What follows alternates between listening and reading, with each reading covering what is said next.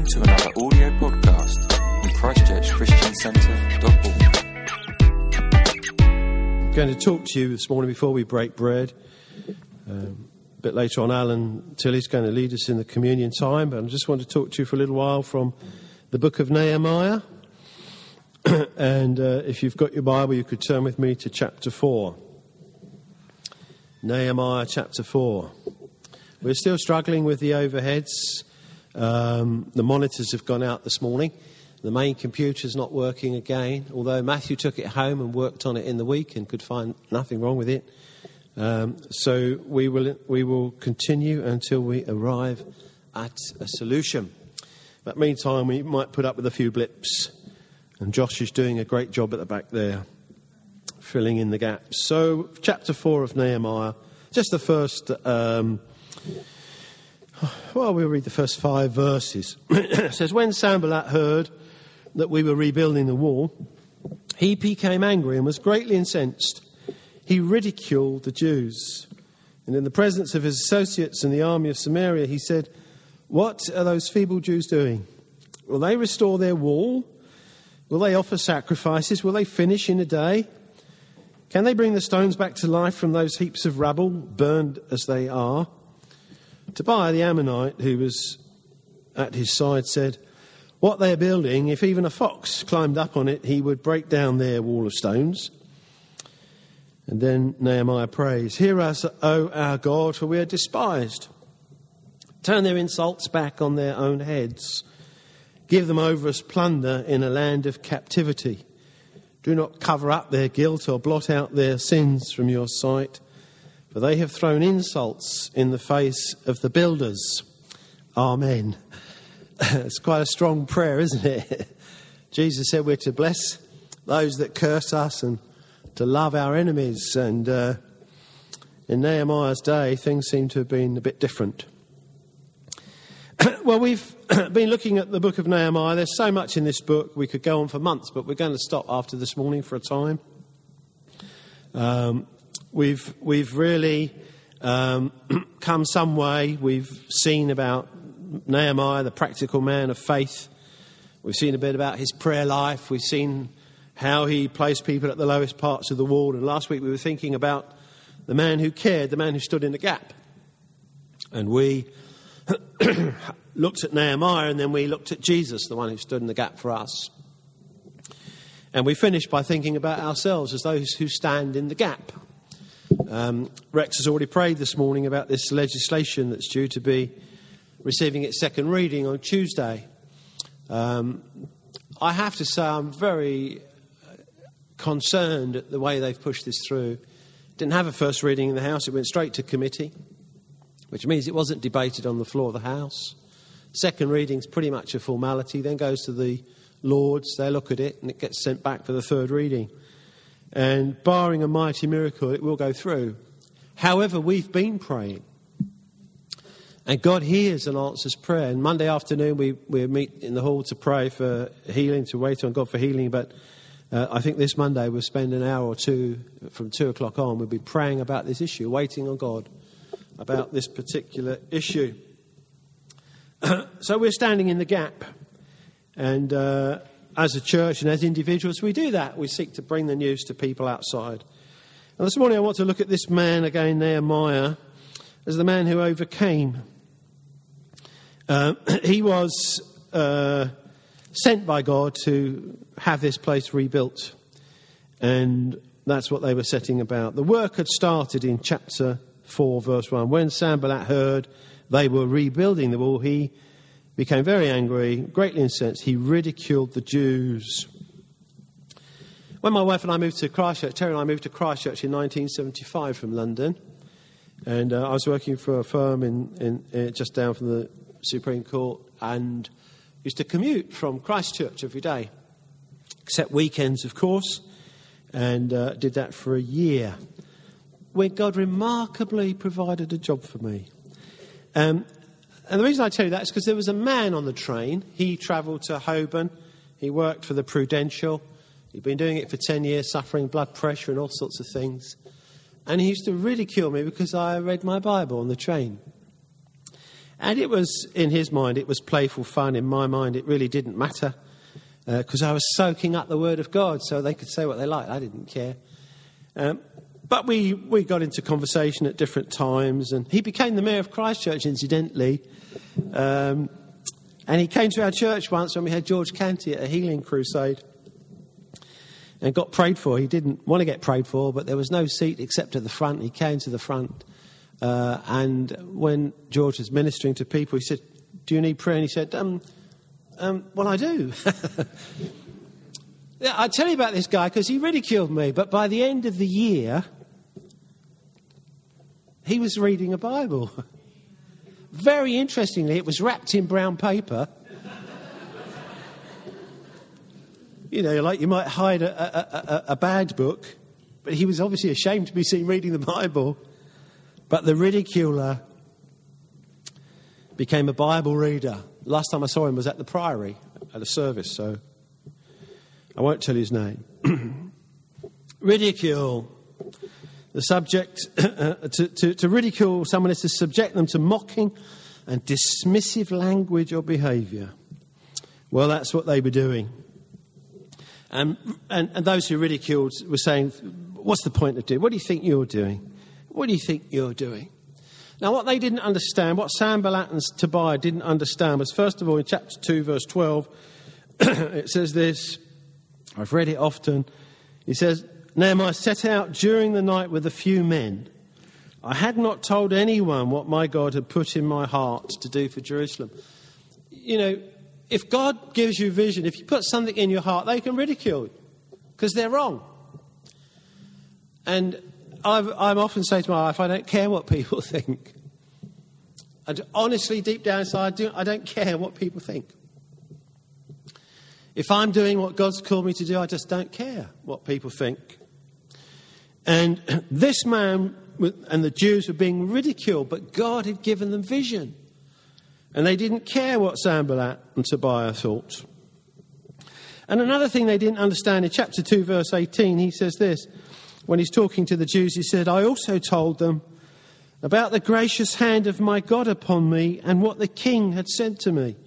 He told them that God's hand was upon them, and he gave them evidence. He said, "God's done this, this, and this. God's hand is upon me, so you can ridicule me as much as you like," he was saying. God is with us. So Sanballat and Tobiah were onto a loser from the word go. Of course, they didn't know that. Now, overcoming, the man who overcame, Nehemiah, the man who overcame this stuff, overcoming has much more to do with God in us and God for us than it ever has to do with our strong character or determination. Because even the youths will grow faint and weary. And what the scripture teaches is you may be ever so strong and ever so resolute, but at the end of the day, you'll run out of your own strength and you'll need God's strength. And so overcoming has much more to do with God in us and God for us than it ever has to do with our personal effort. Though we make a decision, I will follow Jesus. And in our lives would renew that decision oftentimes. I've decided to follow Jesus. And so they can ridicule me on the train. It will make no difference because I've decided to follow Jesus. And in their ridicule, verse 2, they set out, you've got a few little things. In the presence of his associates in the army of Samaria. So he's got his buddies with him. Bullies are like that, aren't they? Get some buddies with them. And from that position, he starts to say, what are these feeble Jews doing? In other words, you'll never do that. You're not good enough. You're feeble Jews. Paul in Corinthians says, I will glory in my weakness, because in my weakness his strength is made perfect. I don't mind weakness, because it means we rely more on God. When we're able, when we're competent, we sometimes charge ahead. At least I've been guilty of this. You may never have been guilty of this. I said, we sometimes charge ahead because I can do that. But actually, in weakness, his strength is made perfect. So you're not good enough, you feeble Jews. You'll never do that. Will they restore this wall? You'll never do that. They'd forgotten or didn't know that God's hand was upon them. It's a waste of time. What does they say? Will they restore this world? Will they offer sacrifices? It's a waste of time. Are they going to get it together so they can worship their God again? They're wasting their time. It won't work. Will they finish in a day? It's not going to work. Can they bring the stones back to life from those heaps of rubble, burned as they are? It won't be good enough. All the ridicule comes in that kind of form. You won't do it. You're not good enough. It won't be good enough. Do you really think you'll achieve what you're after?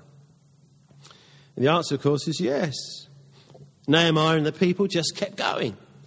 They just kept going, and they rebuilt the wall because God was with them.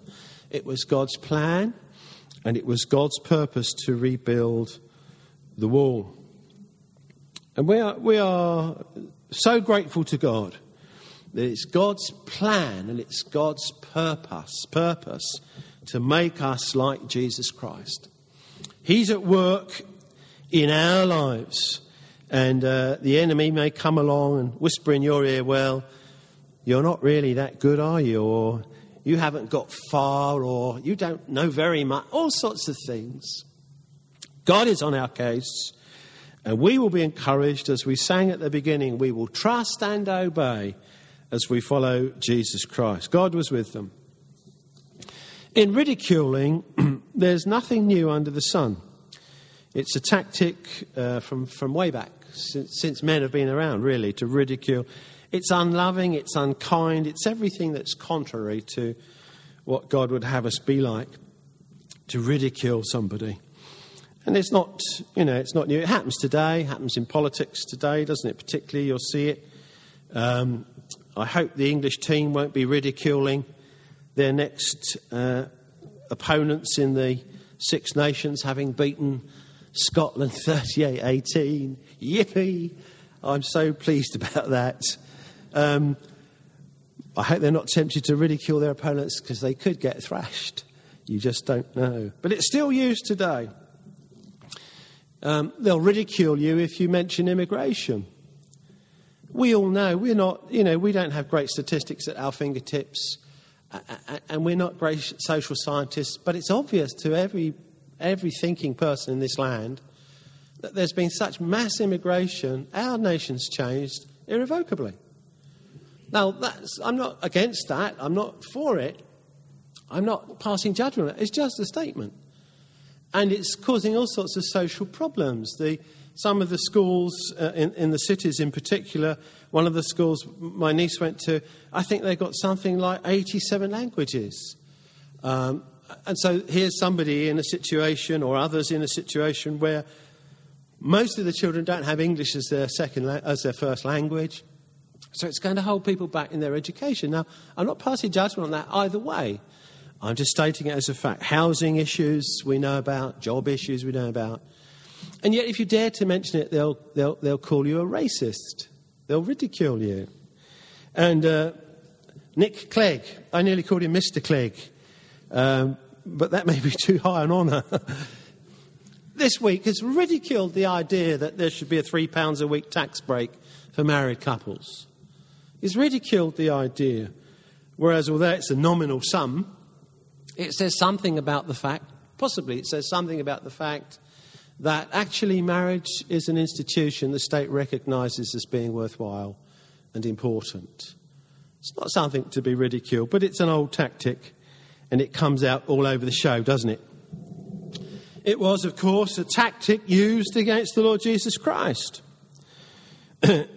Prophetically, in Psalm 22, we read, the psalmist says, all who seek me mock me. Ridicule, another word for ridicule. Mock me. They hurl insults, shaking their heads. And when Jesus was ministering, they ridiculed him. Particularly, there are particular instances you can pick up on, and if you read between the lines without being dogmatic in any way, there must have been other instances not recorded in Scripture where some would have ridiculed him.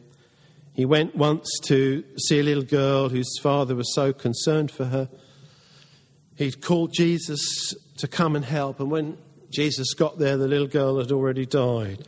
But being the sovereign Lord of heaven, Jesus could say, she's not dead. She's sleeping, calling those things that are not as though they were. Go away, he said to them, Matthew 9:24. The girl is not dead, but asleep. But they laughed at him. And yet when he'd put them out, he said to her, little girl, arise. And then in another gospel, give her something to eat. Yes, they ridiculed Jesus. Matthew 27, the record of the crucifixion, as they watched him there, they said this, you who are going to destroy the temple and build it in 3 days, save yourself. Come down from the cross if you're the Son of God. And in those words, I always imagine I can hear the devil speaking. Because that's what he said to Jesus in the wilderness. If you're the Son of God, command these stones to be turned into bread. If you're the Son of God, cast yourself down. You're not really who you say you are you? You don't expect us to believe that. Here you are dying on a cross. You don't expect us to believe you. Will you finish it in a day? You can just see it, can't you? Ridicule. And yet the Lord Jesus Christ gained that great victory for us, and we know the end of the thing. Psalm 2 verse 4 puts it like this, the one enthroned in heaven laughs. The Lord scoffs at them. For the Christ who was crucified rose from death on the third day.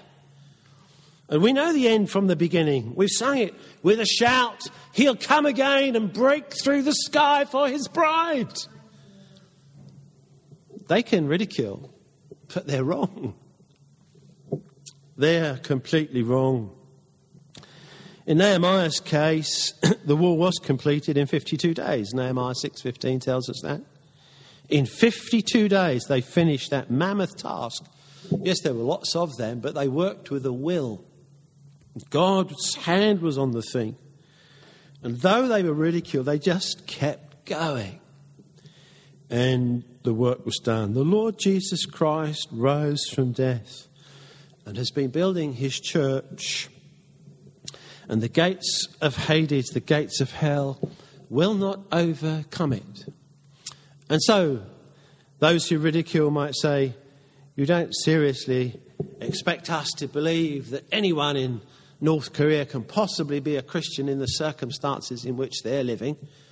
Surely you don't expect us to believe that they'll make it through, do you? Yes, we do. Because Jesus is building his church. And overcoming is more to do with God in us than it ever is to do with our personal determination. It's more to do with his grace and kindness to us in our lives than it ever is to do with our decision to follow Jesus. Yes, he'll get us there. And you and me, with our failings, yes, he'll get us there. The blood of Jesus Christ has cleansed us from unrighteousness. And on that day when we stand before him, we will be counted as we are already pure and worthy to be in his presence forever and ever. He is building his church, and the gates of hell shall not prevail against it. For us, the world may well see us as foolish, and so we can expect to be mocked and ridiculed. In fact, that's pretty much par for the course, isn't it?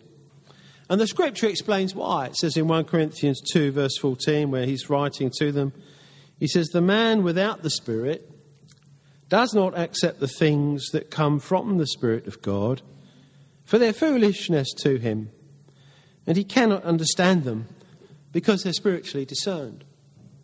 Those who don't know Jesus just don't understand you. Why would you go to church?